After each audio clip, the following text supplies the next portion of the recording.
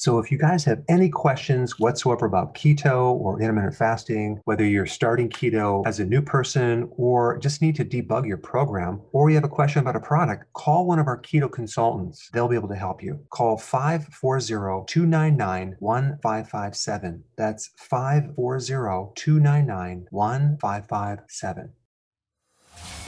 Welcome to the Dr. Berg Healthy Keto and Intermittent Fasting Podcast.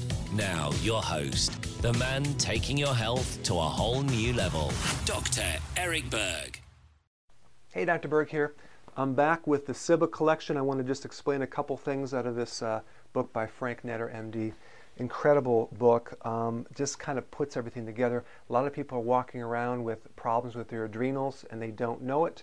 And they associate all these symptoms separately. But I just want to kind of go through and tell you a little bit about what cortisol does. Cortisol is a stress hormone, and it does a lot of things. It helps you survive, but if there's too much of it, you will drain out your anti-inflammatory hormones. So in other words, the cortisol is normally an anti-inflammatory. But if you have sustained stress over many years, the cortisol becomes depleted and you start running out of your inflammation, your anti-inflammatory. So you're going to end up with inflammation, chronic pain, and soreness. And we call that fibromyalgia. Fibromyalgia is simply a severe lack of the anti-inflammatory hormone. Cortisol is the main, one of the only things in your body that gets rid of inflammation. Now you might say, well, wait a second. I don't want it because it's going to create belly fat. And then why do I have belly fat and I have high levels of inflammation? And also fibromyalgia, which is soreness through the entire body. Well, it's kind of like insulin. When you have you could have a lot of hormone in your body, but it's not effective. It's not getting received in the receptors. So it's kind of like if you were to have a bunch of telemarketers call you every day for a year, eventually you're not going to pick up, so that you're not going to receive the communication. Same thing with cortisol. When you have high levels of stress for many years, your body downgrades the receptors for cortisol, thereby not letting you absorb them.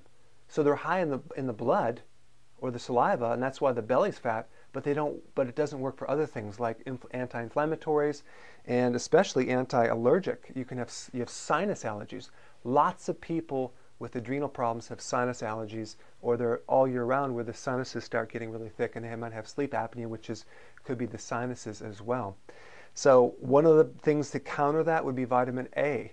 The Kale Shake that I have on my website. You can go to drberg.com and watch me make the Kale Shakes. It's very high in vitamin A, which is essential for the sinuses and different allergies.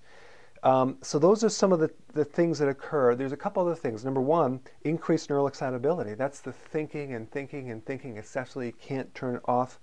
There's a problem with muscle wasting. Your muscles, you lose tone. There's a problem with craving for salt. There's a problem with bone.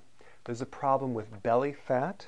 And there's also a problem with hypertension, specifically the top number. That's called the systolic versus the diastolic. And there's also a problem with sleeping. Other than that, the person's perfectly fine. Hey guys, I just want to let you know I have my new keto course just came out. It's a mini course. It covers all the basics and how to do it correctly. You can get through this in probably 20 minutes at the very most. So if you're interested, click the link below and get signed up now.